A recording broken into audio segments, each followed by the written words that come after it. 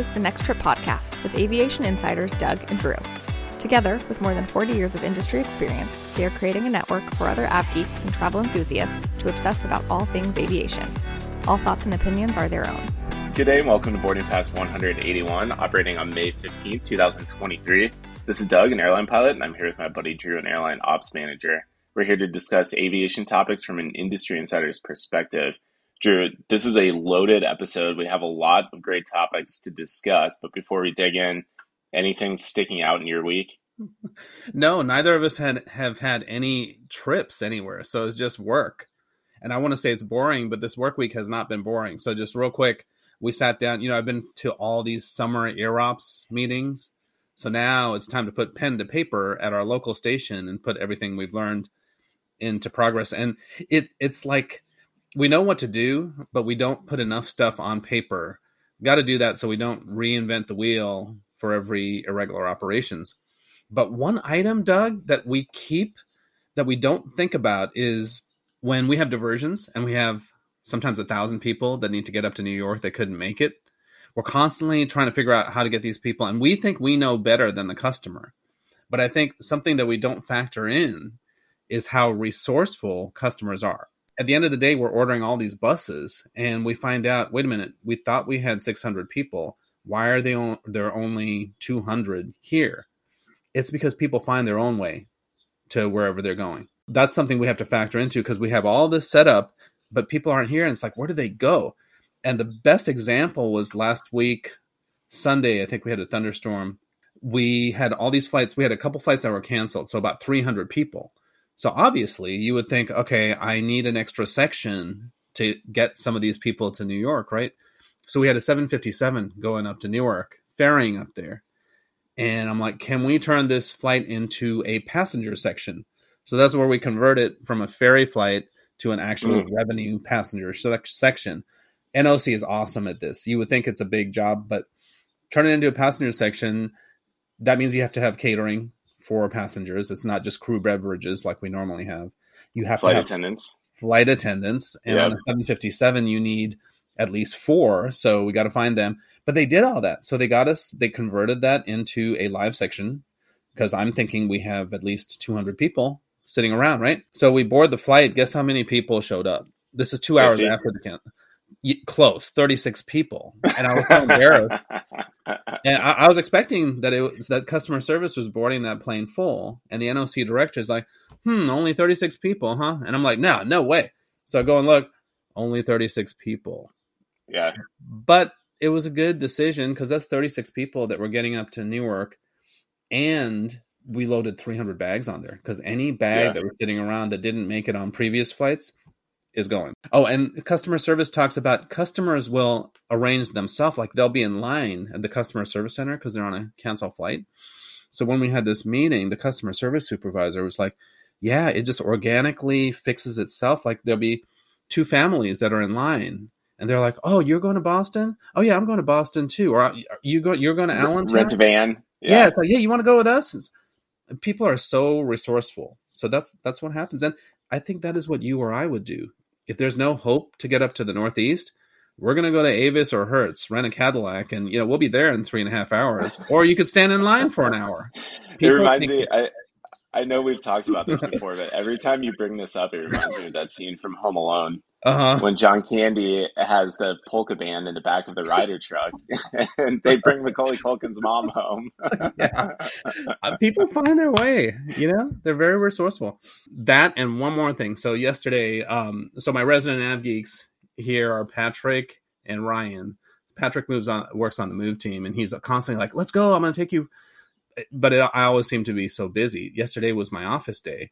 We drove out to the hangar. Out there was a 787 and a maintenance guy was there. So we were talking some fun facts on the 787 engines, Doug. So the fan blade, these are GE NX engines. So he told me one of those fan blades cost $250,000. Yeah, that's crazy. There's 16 fan blades. And then, this plane is it relies on electric. It's fly-by-wire. It's electric. It doesn't use bleed air, which most planes use to turn the engines. It's all electric. electric generators, each of those engines has 2 electric generators, and there's 2 electric generators in the APU also. So there's so many backups. All the generators collectively, he said, creates about 1,400 kilowatts of energy. So your house, my house, for the whole day, it uses 20 kilowatts of energy on average. Yeah. So you could power 70 houses with that 787. Like you could park the 787 in my neighborhood and basically power the whole neighborhood. It's amazing. That's it. That's my week. Those are the highlights. What about you? I'm 4 out of 5 sims done for the week. We're recording on Friday. I've got my final sim for the week.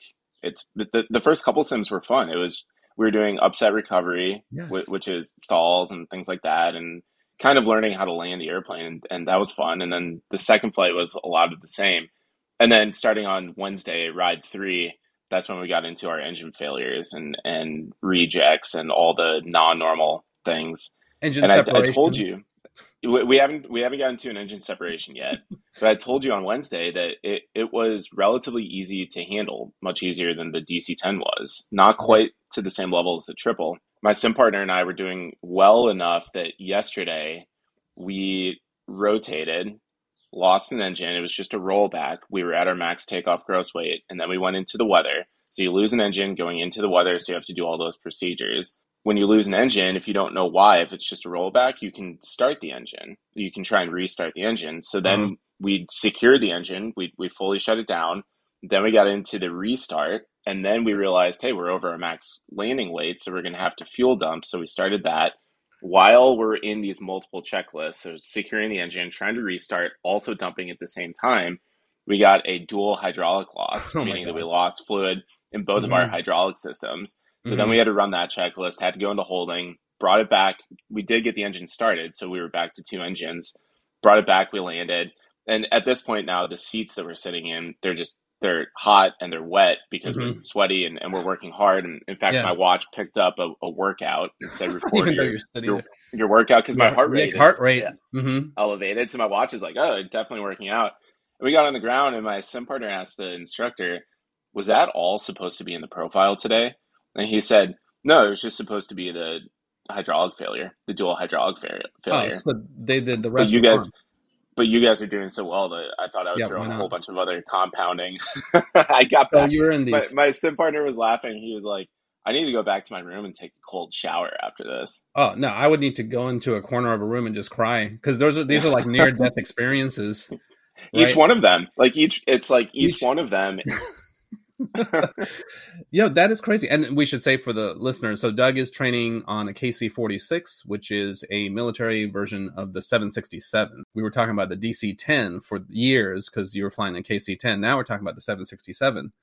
But yeah, I mean, you do all this, then you go out to a bar. It's almost like you've like lived a near-death experience. Yeah, he and I went out for pizza and beers on Wednesday after our first engine failures, just to celebrate that we had not gotten the red screen of death in the sim. Well, so I want to ask you, so you're taking off, you have an engine failure. Does the airplane automatically help you with this? Like, does it do opposite rudder to correct for the difference in power at least? No, it doesn't. It's not like the triple. The triple has a system that's called TAC, thrust asymmetry compensation, where the rudder actually helps you out. The 7.6 on departure, when you lose an engine, it doesn't. It does if you're doing a certain type of precision approach called an instrument landing system approach. It will help with the rudder a little bit if you have the autopilot on, but that's the only time that it really helps is just on that particular kind of approach. So you have an engine failure, so you're doing the rudder yourself to correct, because now the plane's going to turn because you have more power on one side. Do you we call that asymmetric thrust. Asymmetric thrust. Now, do you also increase the power on the remaining engine?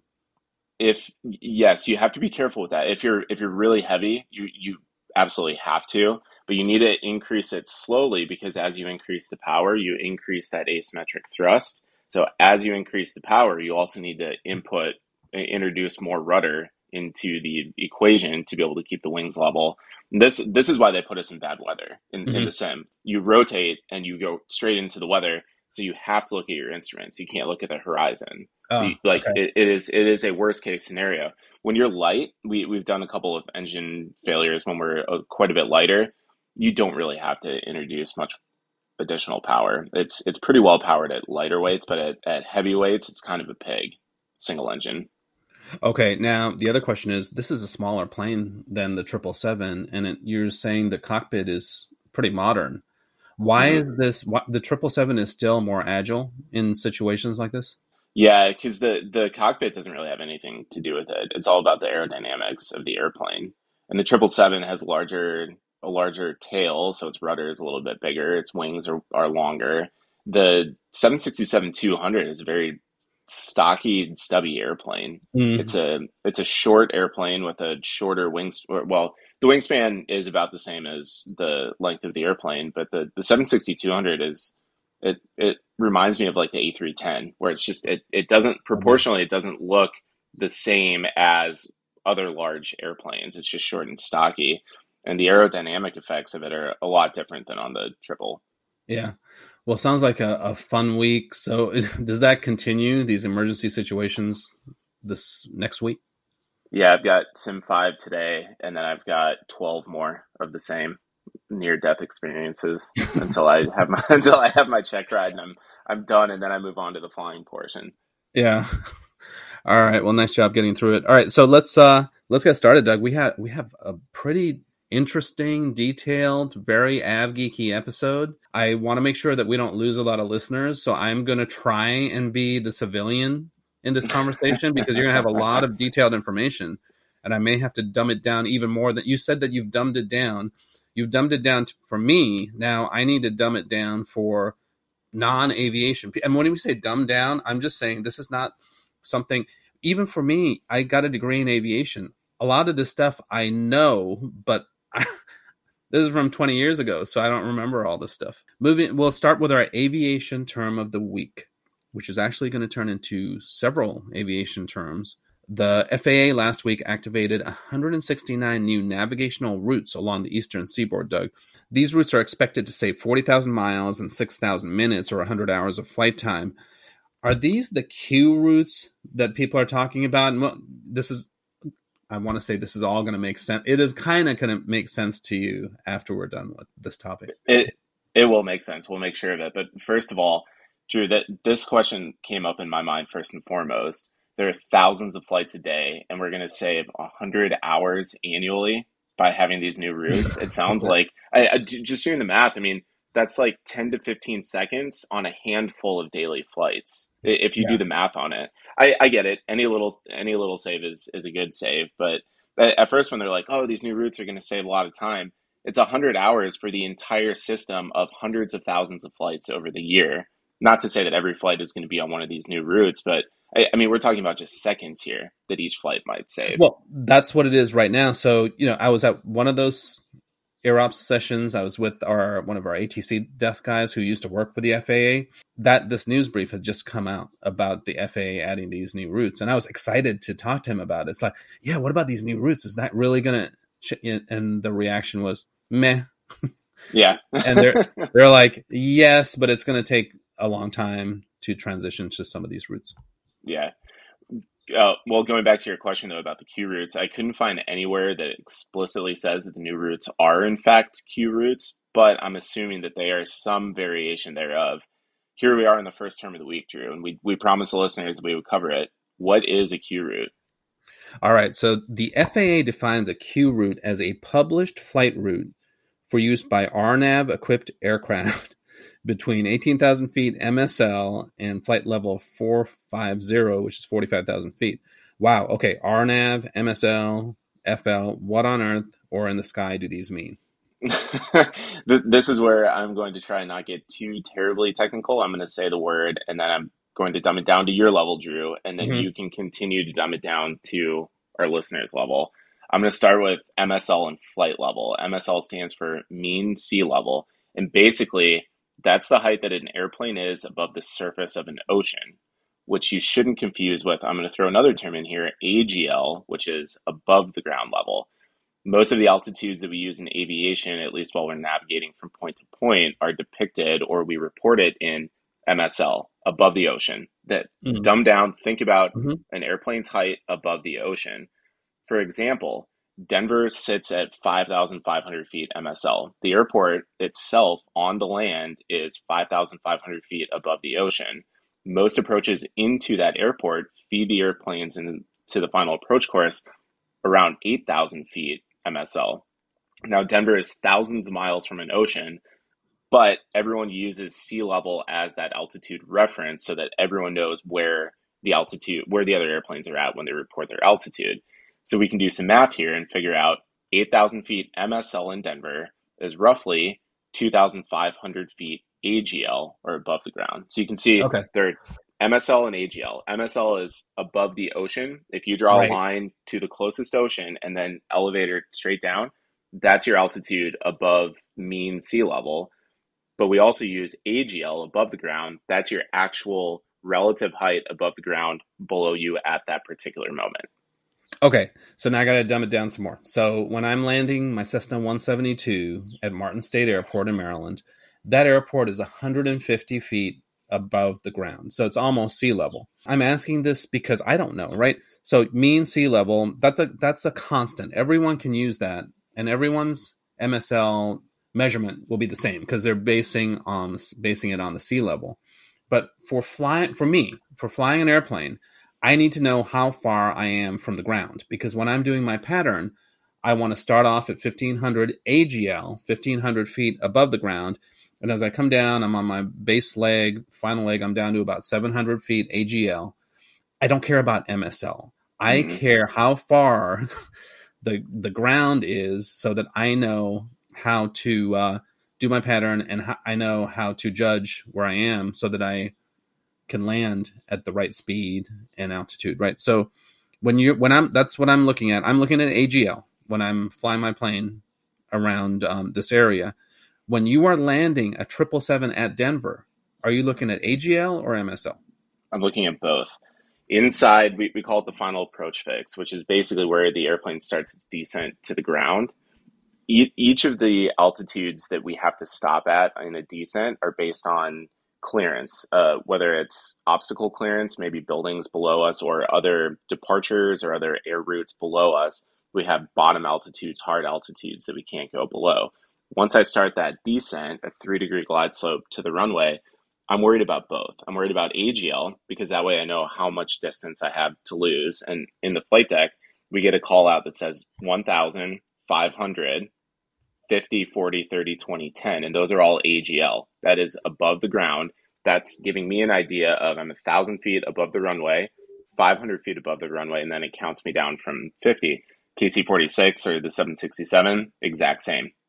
I care about MSL because if I'm in the clouds, I have a decision altitude, we call it, an altitude that I can't go below unless I see the runway. So if the clouds are lower than my decision altitude, I don't want to use AGL because if I use AGL, then I'm on a different altimeter setting. Basically, it's a hard MSL that is never going to change based on different situations. So I'm using both AGL and MSL. I know that's a very complex answer, but I'm in instrument flying, not visual flying, like what you're talking about. You have to use both, and you have to do math and conversions between them. That's because the weather is measured in MSL so that it's consistent, right? It's not measured in AGL. No. Where the clouds are and the turbulence. The weather is when you're in the terminal area, and this is where it gets really confusing. The weather is measured in AGL. So if they're calling ceilings of 200, that's above the ground level. Now here's where it gets confusing.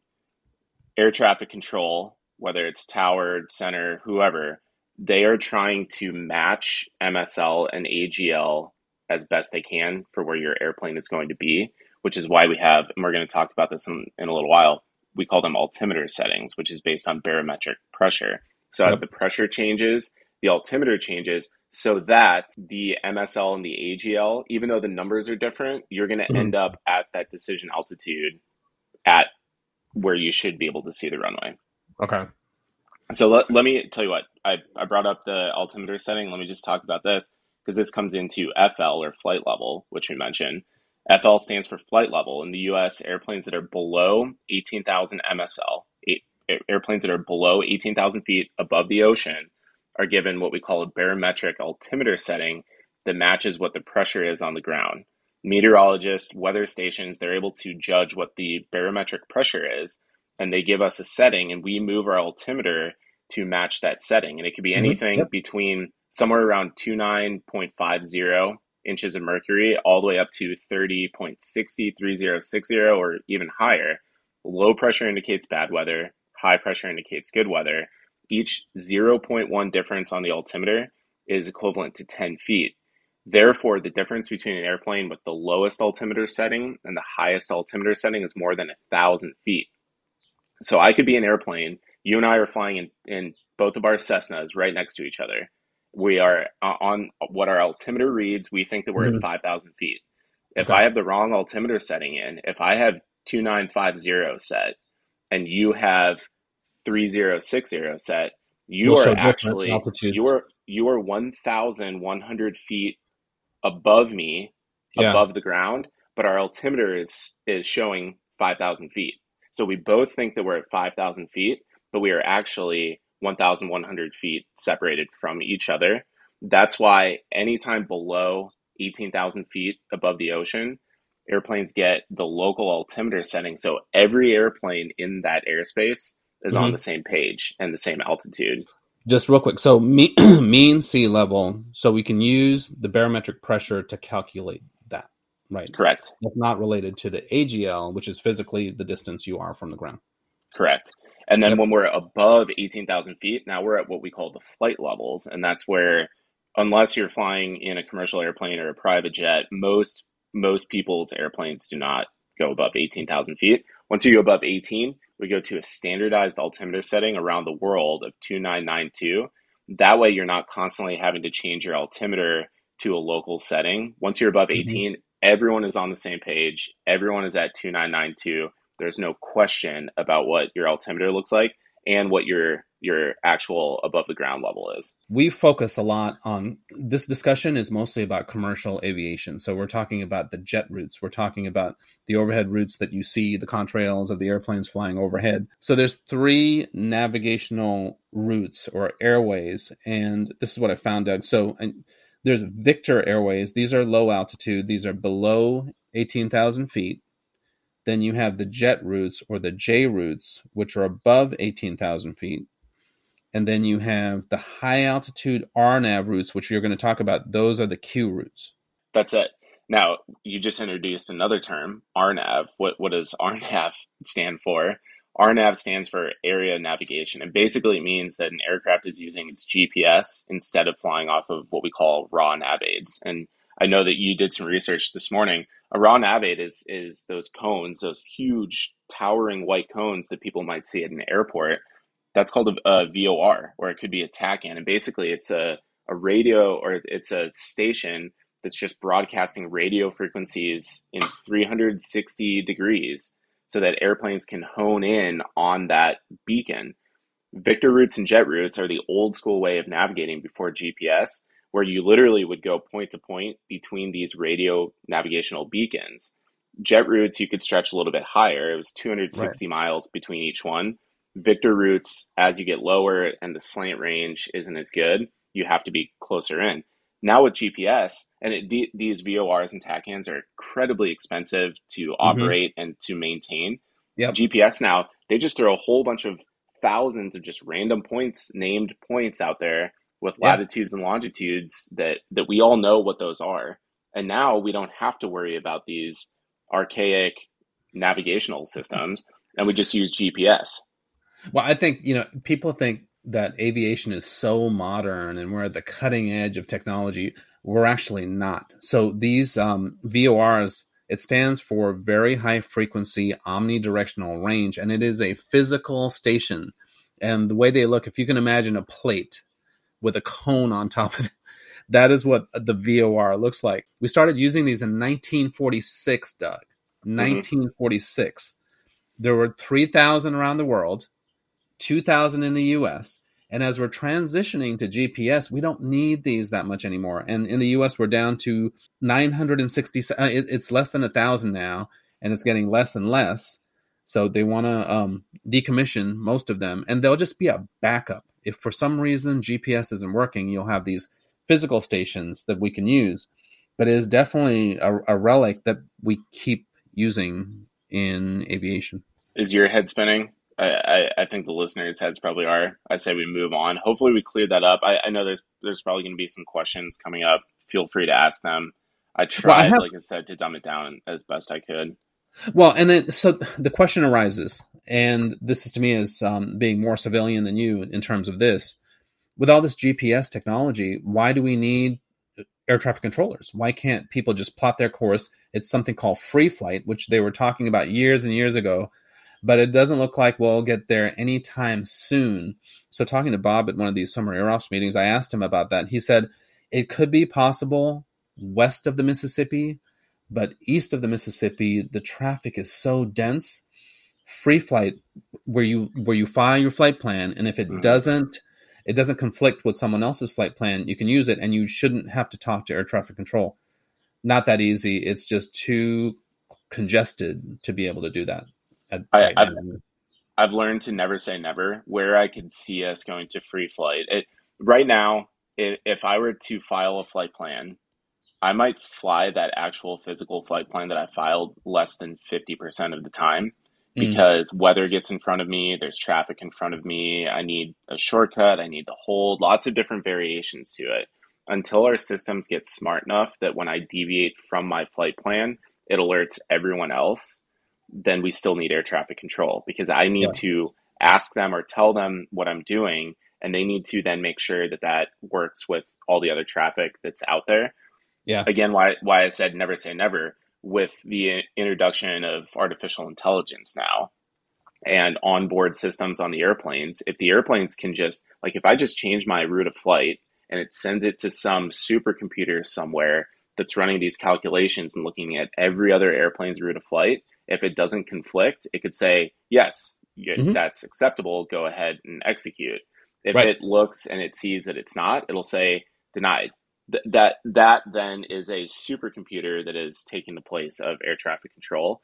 I think we're probably dozens, if not hundreds of years, maybe not hundreds, but we are many, many, many years away from every single airplane in the system having that type of navigational ability, from having a supercomputer that is big enough, smart enough computing power, whatever you want to call it, to be able to do that system. That every airplane is working autonomously together. It's going to be years and years and years. I don't want to say never. I think that eventually we could get there. Yeah, but it's going to be a really long time. Well, in the meantime, can the air traffic controllers just enter it on ChatGPT and say, give this flight a routing from San Francisco to Denver with bad weather in between, and then ChatGPT would just tell you what to do.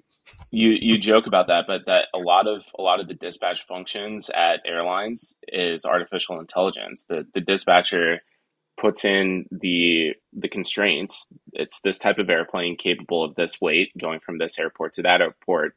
Give me the most efficient flight based on turbulence forecast, based on winds, based on weather, based on air traffic congestion. So in a way, the dispatchers are doing that. So that is a step in the right direction. And in the old school ways or days, dispatchers would have all these charts out, and they're physically manually plotting. But now the dispatchers, they're able to say this airplane is going from Minneapolis to Chicago. Hit a button, give me the most efficient route.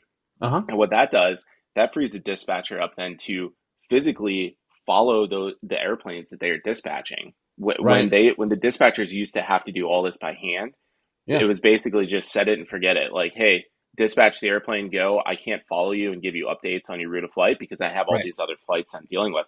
But now I get ACARS messages from dispatchers all the time with updates along our route of flight, because they have the bandwidth to be able to actually follow along with us. So this is where AI is actually, and I know we've really digressed from what we were originally talking about, but that's where it's actually making aviation better, more efficient, safer. because it's removing a lot of the manpower or woman power needed to be able to launch and operate these airplanes. Right. So that now that person is free to talk to you about more pressing issues, but the clerical Correct. issues in terms of route and where thunderstorm is, we know that, that can be, automatically put in there. So, okay. So you're saying we don't have ATCGPT, but we do kind of have Google Maps of ATC. Yeah. Drew, I'll let you take the first news story this week since it's an actual article about something that you asked last week. It's almost like these journalists are listening to our episodes as inspiration for their articles. They really are, and we should get royalties for this because another thing that I saw, you talked about direct. Remember, we did a whole segment on direct and nonstop. Oh, I won't forget it. One of these aviation blogs, 1 Mile at a Time, they have a whole story on direct versus nonstop. Yeah, it came out this week after we released. Yes. All right. Well, this is something that I was ranting about, and then sure enough, next week it's a news story in Bloomberg, or where was it? Bloomberg. So I beg the question: is the A220 going to eventually replace the A320 family, aside from the A321neo and the 737? Well, Bloomberg just reported on this very topic, Doug. As we mentioned, Airbus is laying the groundwork for a stretched version of the A220-300. The new model will become the A220-500 and will seat around 170 passengers, roughly the same capacity as an A320neo and a 737 MAX 8. This will give Airbus a huge advantage over Boeing, Doug. It doesn't need to spend the billions of dollars required to produce a clean sheet design. Instead, it can harness the already developed A220 technology and stretch it into a larger product. Boeing is, again, at a severe disadvantage. It has already said it won't design a new clean sheet aircraft this decade, and it wants to wait for a generational leap in technology, one that will increase fuel savings by 20 to 30% over what is available today on the MAX and Neo families. Stretching the A220 isn't a simple task, however, as it will necessitate a redesign of the wing and the engine pylons. Does Boeing really we're always suggesting that Boeing needs to come up with a new product. But as we're going to have a few stories coming up this week, do they really need to? Because the 737 is selling like hotcakes. The A320 is still selling like hotcakes. We're stuck with the 737. I think that's become blatantly, abundantly clear. Mm-hmm. Some things I was reading about this, we're all for the A220-500. I don't know of anyone who is against it, but some things that some analysts were saying in the last probably 3 years, 4 years, especially since we started the show, it's been all Airbus win, Airbus win, Airbus win, Boeing setback, Boeing setback, Boeing setback. Some analysts are saying Airbus is actually behind the curve on this as well, that they should have launched the A220-500 soon after they received the program 3 years ago or 4 years ago. Analysts are saying that it might be actually too late now, even though the airlines need it and it will be a successful airplane. Oh, right. They're saying that it might be a little bit too late because they are going to have to redesign the wing and the pylons. That is going to cost quite a bit of money. It's going to take some time. And it's not like we're looking at an entry of service in the next year or two. The A220-500, it could be 3, 4, possibly 5 years before that even gets introduced. In 5 years' time, let's say the entry into service is 2027, we'll say 4 years for the A220-500. At that point, that's 4 years of technological advancements that maybe Boeing gets that, what they call, quote, a generational leap in technology in the next 4 years. And maybe they will already be working on their new product, which then would vault Boeing technologically over Airbus at the beginning of the 2030s, at the beginning of the next decade. That's why analysts are saying maybe it's too late for Airbus. They're going to have to go forward with it, but maybe it's too late. Where if they'd done it a couple years ago, then they too could be on par with Boeing to create a new clean sheet around 2030. But this is going to set them on their timeline, bumping up against where Boeing might actually leapfrog them, like the A220 has leapfrogged the current product.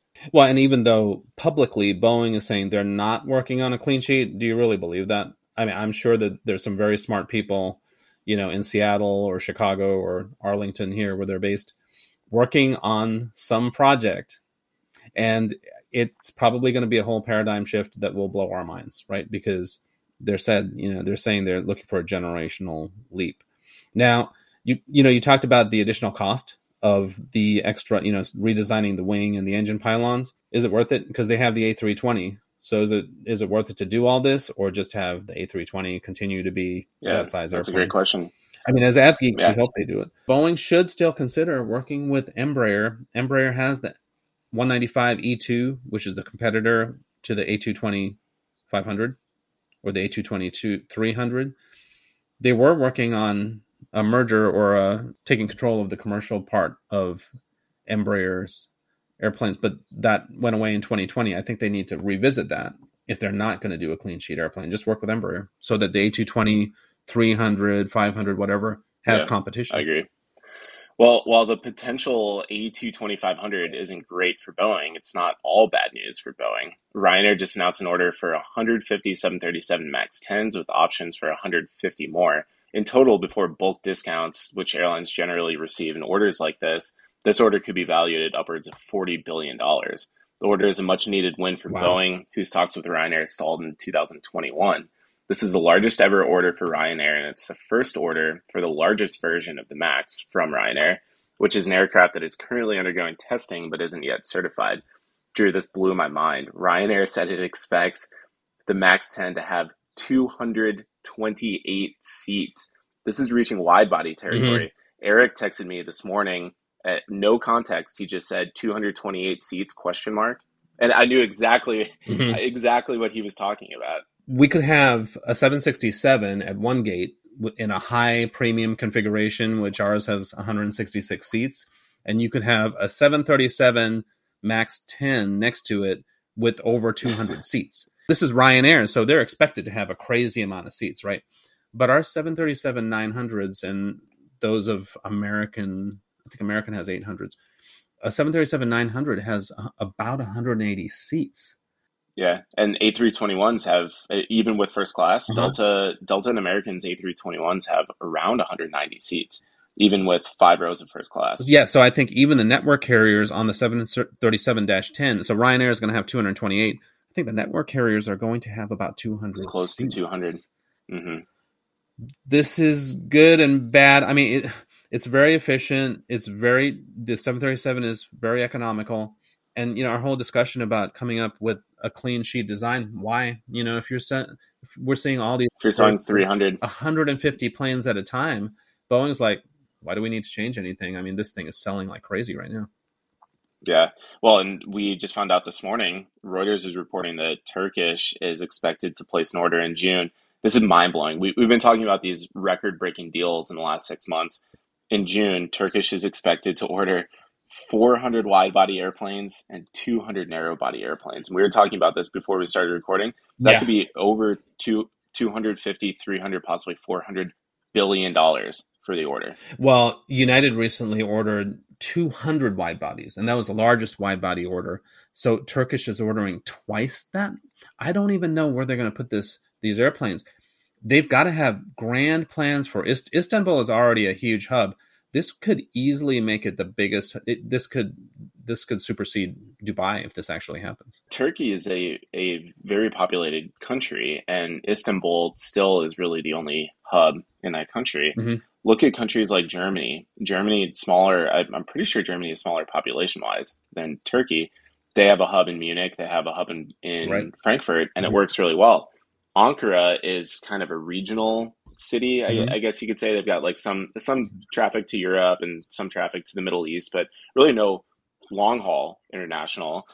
Could Turkish build a brand new airport in Ankara like they did in Istanbul and have 2 hubs to be able to then relieve some of the pressure from Istanbul? Mm-hmm. And maybe there's another city that I'm not thinking of, but Ankara is the capital, so why not put a new airport, a big hub there? Oh, that's right. Have a second one. Yeah, that's a good point. Yeah. All right, so let's move a little bit further east. This next story is a confluence of 2 topics we cover quite frequently: Indian aviation and aircraft engines.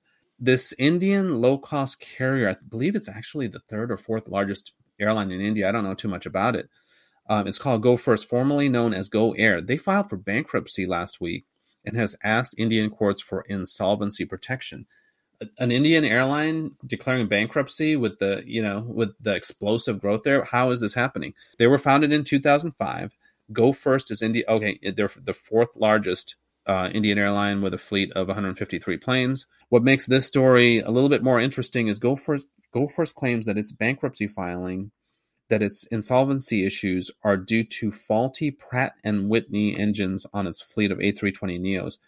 We talk about airplanes and we're starting to talk about engines. This is a really interesting story, and we're seeing the effects around the world. So it's not just Go First. The airline says that more than half of its 54 A320neos are currently grounded with faulty engines. Pratt & Whitney said in a countersuit that Go First claims are faulty.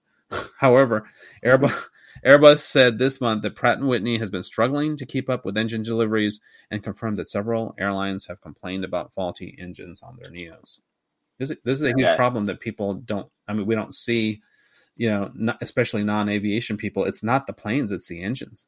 This is a very juicy story. And I think that if not for the engine issue, India's fourth largest airline filing for bankruptcy protection wouldn't have made global news. But because Pratt & Whitney, and we talked about Pratt & Whitney as one of the three major players in the global aviation engine production topic, this I think is drawing attention worldwide from the aviation industry and even the business industry. And I could even see the litigation side, the lawyers and country-specific and laws getting pulled into this as well. This is one of those, for the aviation industry, I think that this case is going to be one of those generational Supreme Court type cases that we talk about, that we look back on. Go First versus Pratt & Whitney.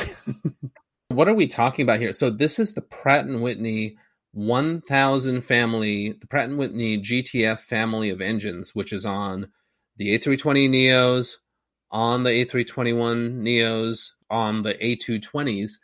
It's the primary engine on the A220. So right now, Doug, Air Baltic, 25% of their fleet is down for maintenance on these engines. How can Pratt & Whitney sue and say that it's not them? Right. How can they say that? And, initially, so it's affecting these airlines that are operating in hot and humid conditions more, right? But Swiss is having issues with their A220s.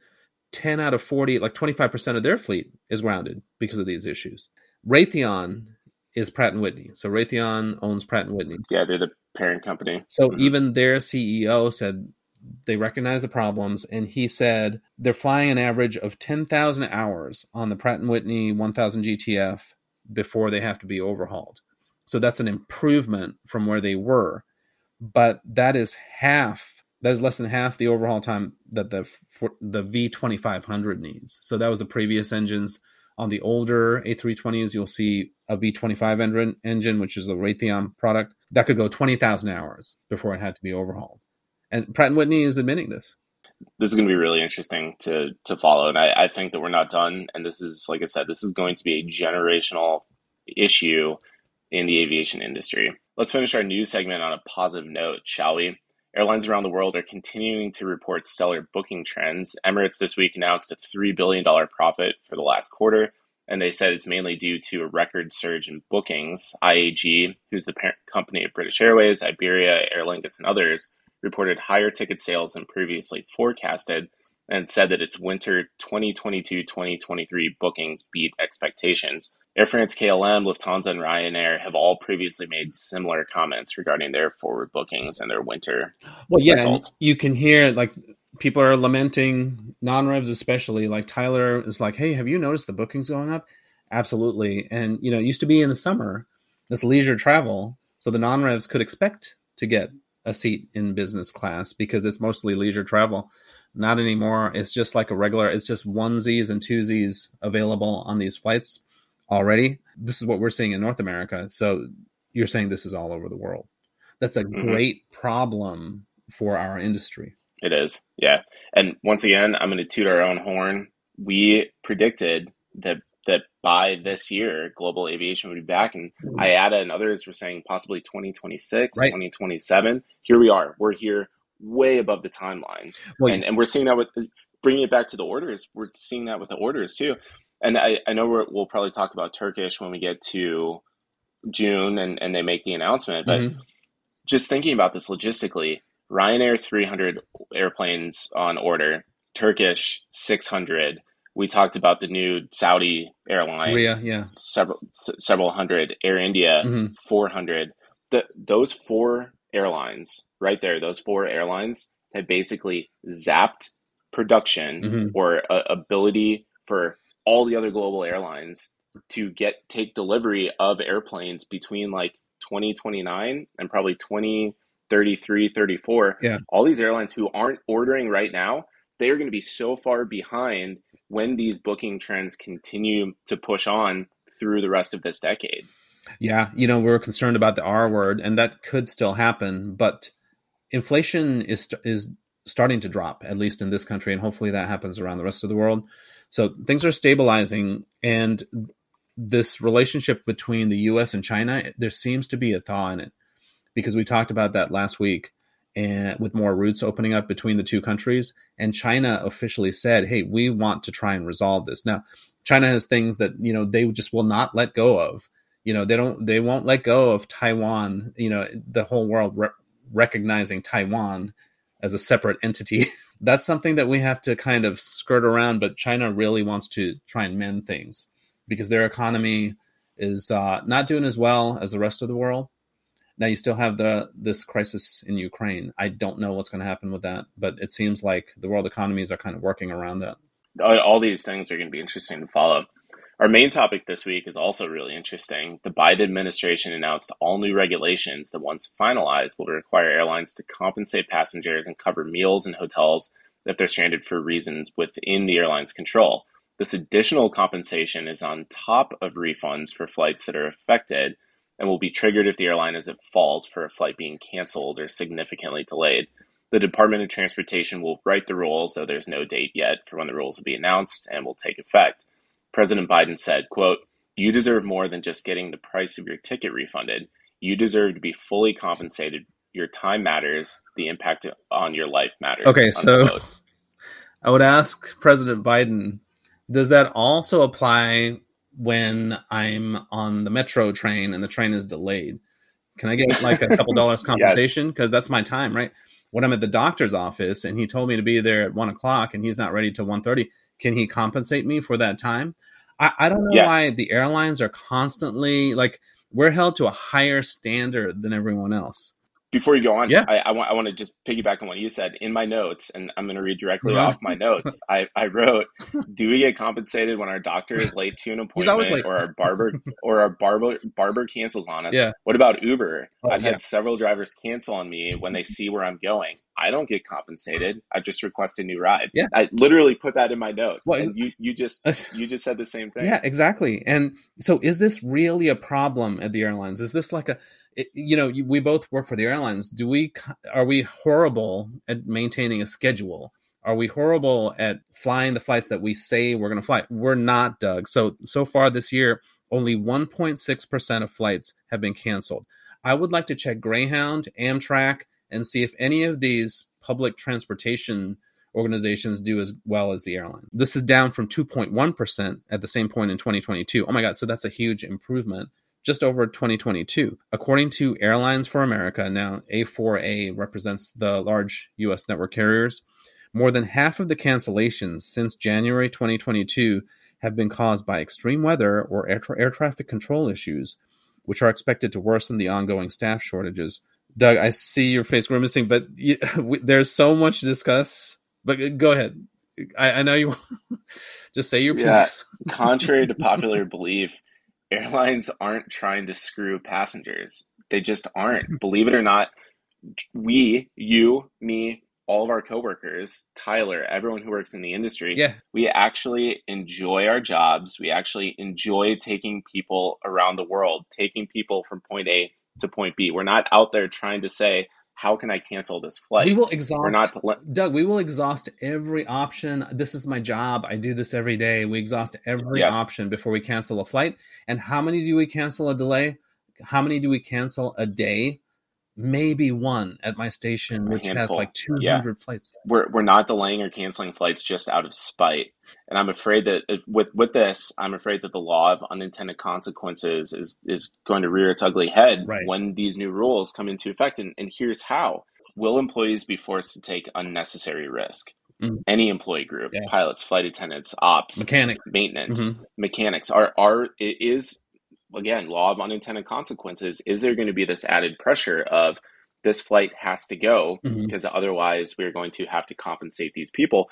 And not just that, but it's like, now how are we going to rebook the people? We talked about in the opening, you talked about these people, families getting buses or vans or whatever going together. Like, is there going to be this push? Mhm. Whether it's, I don't think that management. I would hope management wouldn't push us into taking things unnecessarily just to avoid these new compensation things. But that's putting this giant umbrella or cloud over the entire industry for all of us who work in it, Yeah.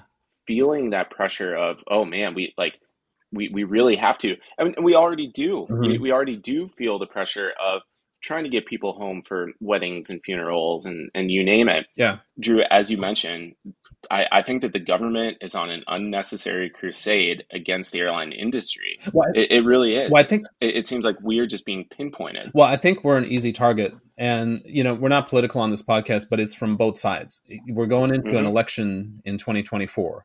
So each side wants to be the champion of the common man, right? And the airlines Yeah. are an easy target because we're in the news all the time.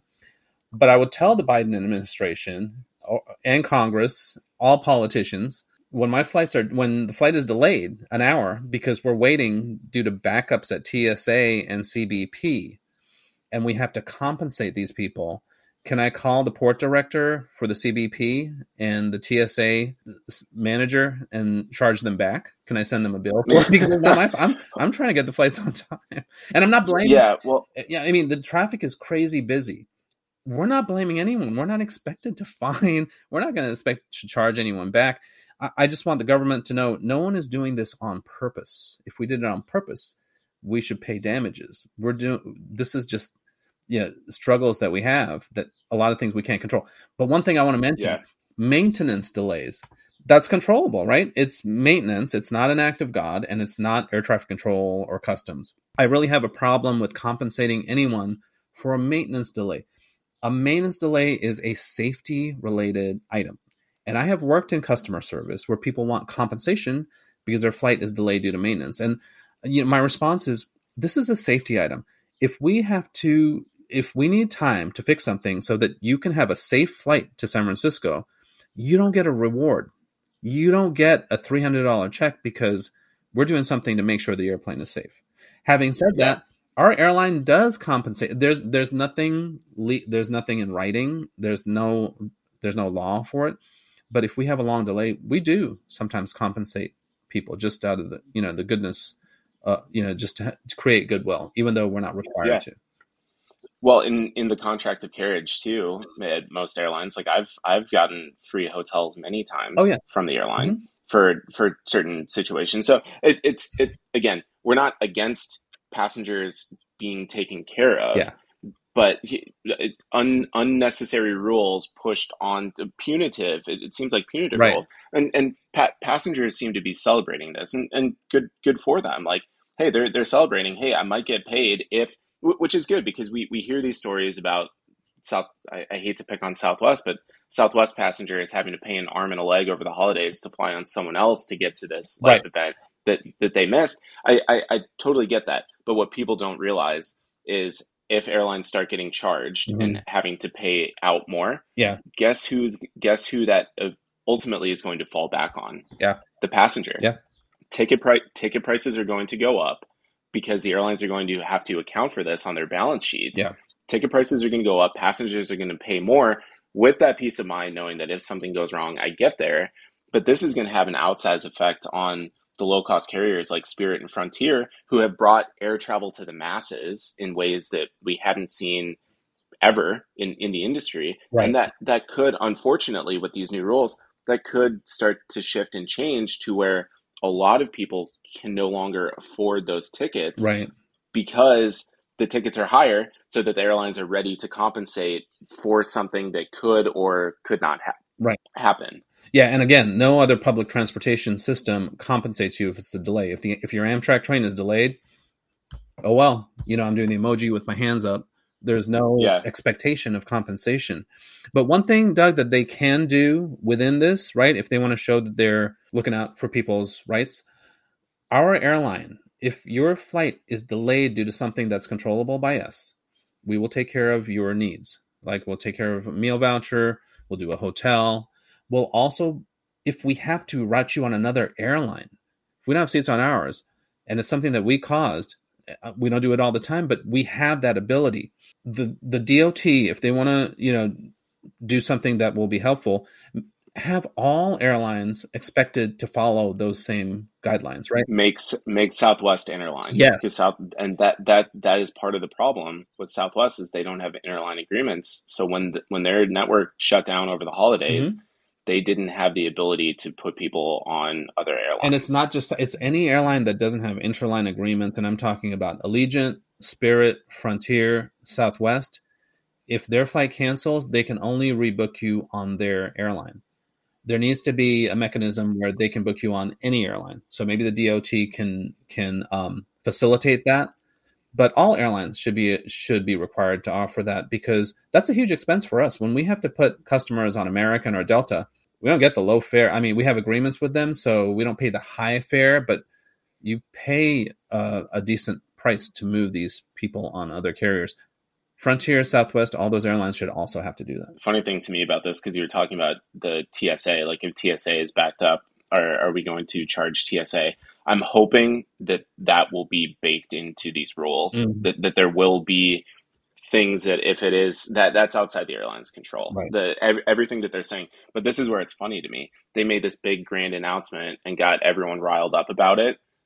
They haven't even written the rules yet. So it was like this big, right. President speaking in front of everyone, huge launch of this new program that wishy-washy. Oh, by the way, the DOT is going to write the rules. We don't know when it's going to be released and it's going to come out later. Yeah. It's like, why not write the rules, come up with a program, and then launch it and say it starts in 3 months instead of this big grand announcement for maybe someday in the future we're helping you and it's going to be there. And then everyone gets in a tizzy. Well, yeah. And, we just don't know how this is going to be enforced, right? We're not knocking all government regulation, like this whole taxi time regulation that came about like 2015.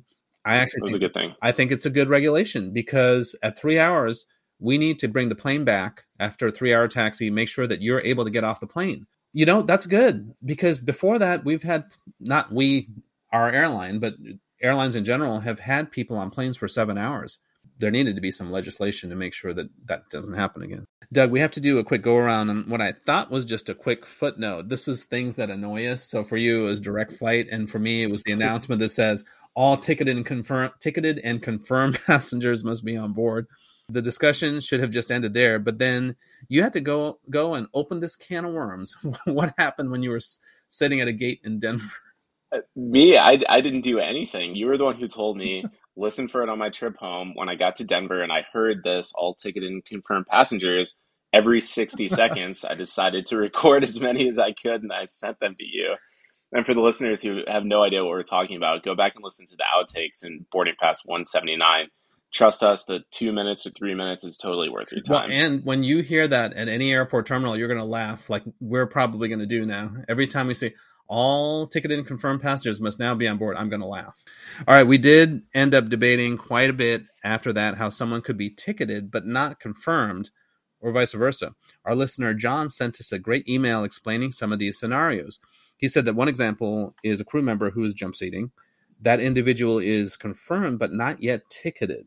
Therefore, the agent calling all ticketed and confirmed passengers to board means they're waiting to see if seats are available for the jump seater. The same could be said for other non-revs who are confirmed but not ticketed.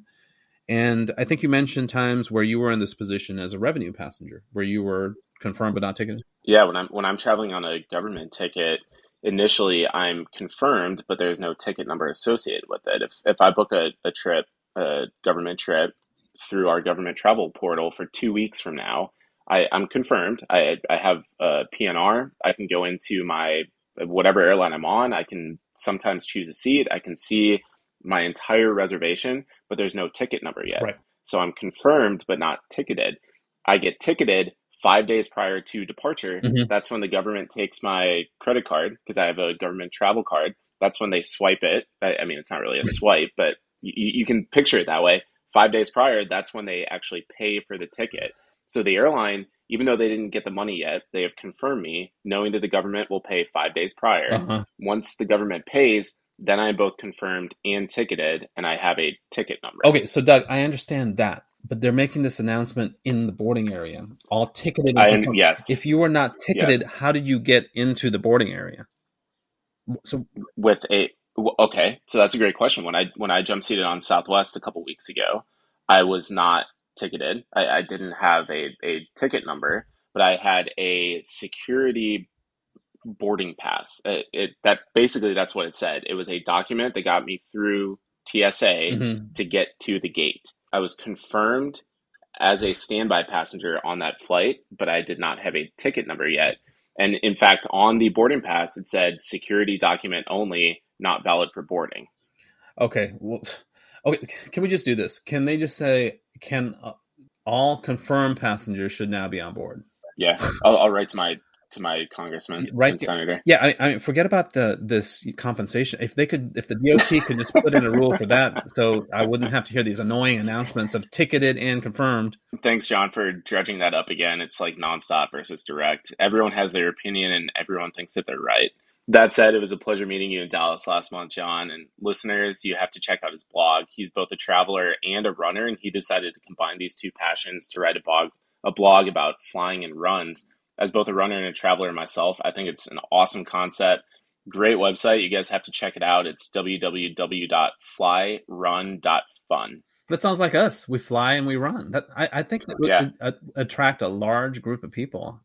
Yeah, so check. Yeah, he does trip reviews and run reviews. Mm-hmm. Like he did the Berlin Marathon. I think I saw Bahrain marathon or half marathon. It's cool. It's a really cool concept. Yeah, especially for crew members. Because when you're on a layover, you want to get some exercise. He can tell you scenic areas to run. Yeah, absolutely. All right, before we end this week, we want to introduce something exciting and a new way listeners can reach out to us. Doug, you mentioned that your buddy and one of our listeners, Gary, suggested this idea. Yeah, thanks, Gary, for the suggestion. He's an avid podcast listener, and he said that several podcasts he listens to have voicemails where people can call and leave a message for the co-host. We're following suit, and we just created a Google Voice account. You can now call our number with feedback, questions, rants, or anything else you want to hear and or share. Could we be opening a whole can of worms where we're going to have to answer all these complaints like some kind of call center? Yeah, we could be. I hopefully we don't. The floodgates aren't open, but we'll see. We'll have to parse through some of the calls. Yeah. All right. So all we ask is that you begin your message by letting us know if you consent to us using the recording on air. If not, we can read what you say. Doug, I've noticed like when we share people's comments, they love it. Like Francis, whomever, like they love it when they hear their name and we share their comment. We're actually going to share your voice, so it's almost like you're with us, having this discussion with us, which is so cool. Or if you really just want to call and rant and don't want us to talk about it, let us know. Though that's no fun for everyone because we want to share your rant. That's podcast gold.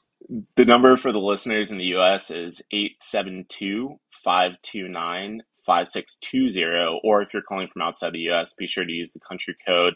However you dial it, it's either 001 or +1 followed by the number. Gary was gracious enough to demonstrate and even included a question for us. Hey, Doug. Hey, Drew. This is Gary in Oklahoma.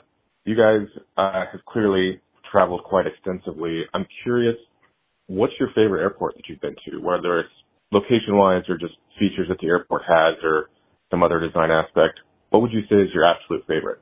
You said that this was going to be a softball question when I was texting with you, but I actually had to put a lot of thought into it. And I would have to say, I was thinking about this from both I was going to say an athlete standpoint, but more from it's a really nice airport terminal. It's bright, it's airy, and it's relatively easy for connections if you have a tight connection. Mm-hmm. And it also has a lot of amenities, restaurants, bars, clubs. That would be Detroit. Really? The Delta terminal in Detroit is probably my favorite airport in the world, I would Huh. say. Wow. Okay. You're not going to see a lot of variety Yeah. from an app geek standpoint. It's mainly Delta and SkyTeam. But for those of you who have been to the Detroit airport, and you can picture there's a monorail or a tram Mhm. that runs inside the airport, so it's not like in a dark, dingy tunnel down below. Right. It's picturesque. It's a very good looking airport, lots of amenities, and it's such a every time I go through Detroit, I love it. So now this was a previous Northwest hub. Do you feel like Mm-hmm. since the merger with Delta, it has improved Detroit? Yeah, in fact, when it opened, I think it was like 2002. Northwest had basically paid for it and built this brand new. And at the time, think back to 2002 and the airport situation around the U.S. having this jewel of a terminal Right. was fantastic. A lot of complaints at the time were that the concessions weren't all that great, that there weren't a lot of restaurants and places to sit and eat and things like that. Mhm. I think that it's drastically improved over the last 21 years since it's been open. Wow. And shout out to Eric who works at Detroit. We could fly Yeah. there. He can take us for a nickel tour like I do at Dulles. All right. For me, it's a no-brainer. It's LAX. If I'm going to be stuck at an airport for the whole day, it's going to be LAX. A lot of clubs that we can use, number one, and so much eye candy as far as airlines, aircraft types. And then you don't even have to take an Uber. You can just walk out the airport, walk to In-N-Out Burger, and just sit and watch planes, to pass the time. The hotels around there are great. And it's LA, you have all this entertainment and food and everything. So absolutely, LAX is my favorite airport if I have to connect through someplace and spend a few hours. That's great. I actually used to hate LAX, but now that so many airlines and LAWA, the Los Angeles World Airports, have put billions of dollars into upgrading the terminals, LA has actually really, really improved. Yeah, 100%. Now, one more thing that I did want to bring up, it relates to Gary's question about airports. Drew, did you see that LaGuardia Terminal B received a 5-star I rating did. from Skytrax? This is the first time ever that a U.S. airport has received a 5-star rating. We've come a long way from when then Vice President Biden famously said in 2014, quote, "If I blindfolded you and took you to LaGuardia Airport in New York, you must think, I must be in some third world country," unquote. So do you know Donald Trump said the same thing? Like he went to Yeah. Qatar and saw the airport and is like, this is disgraceful how our airports are. I thought Right? that it was Trump. Because I thought that quote was Trump. Yeah. And when I looked it up, everything that was coming up was Biden. And I was like, wow, they must have both said it. But I couldn't find the Trump comment. But if both of the previous two U.S. presidents compared LaGuardia to a third world country, and now they have a 5-star Skytrax rating, we have come a long way. And I want to apologize to all of our listeners in New York, but around the airlines, we frequently refer to LaGuardia, or we did, as LaGarbage. That is, I mean, this is a good news story because that's going away. People don't say that because LaGuardia Terminal is probably better than where you work, right? Where all of us work in the airlines. So, yeah, nice turnaround by New York LaGuardia. Now they got to figure out the ATC issues. The ATC and also getting to the airport. That still is a pain. Right. There's no getting from Manhattan to LaGuardia. Yeah, you have to take a bus. The subway doesn't run there, but I digress. Well, that's where air taxis will help. Yeah. Anyways, to our listeners, this podcast is your show. So go on our website, nexttripnetwork.com, and let us know what's on your mind so we can talk about it or give us your feedback. You can also follow us on Twitter, Instagram at Next Trip Podcast.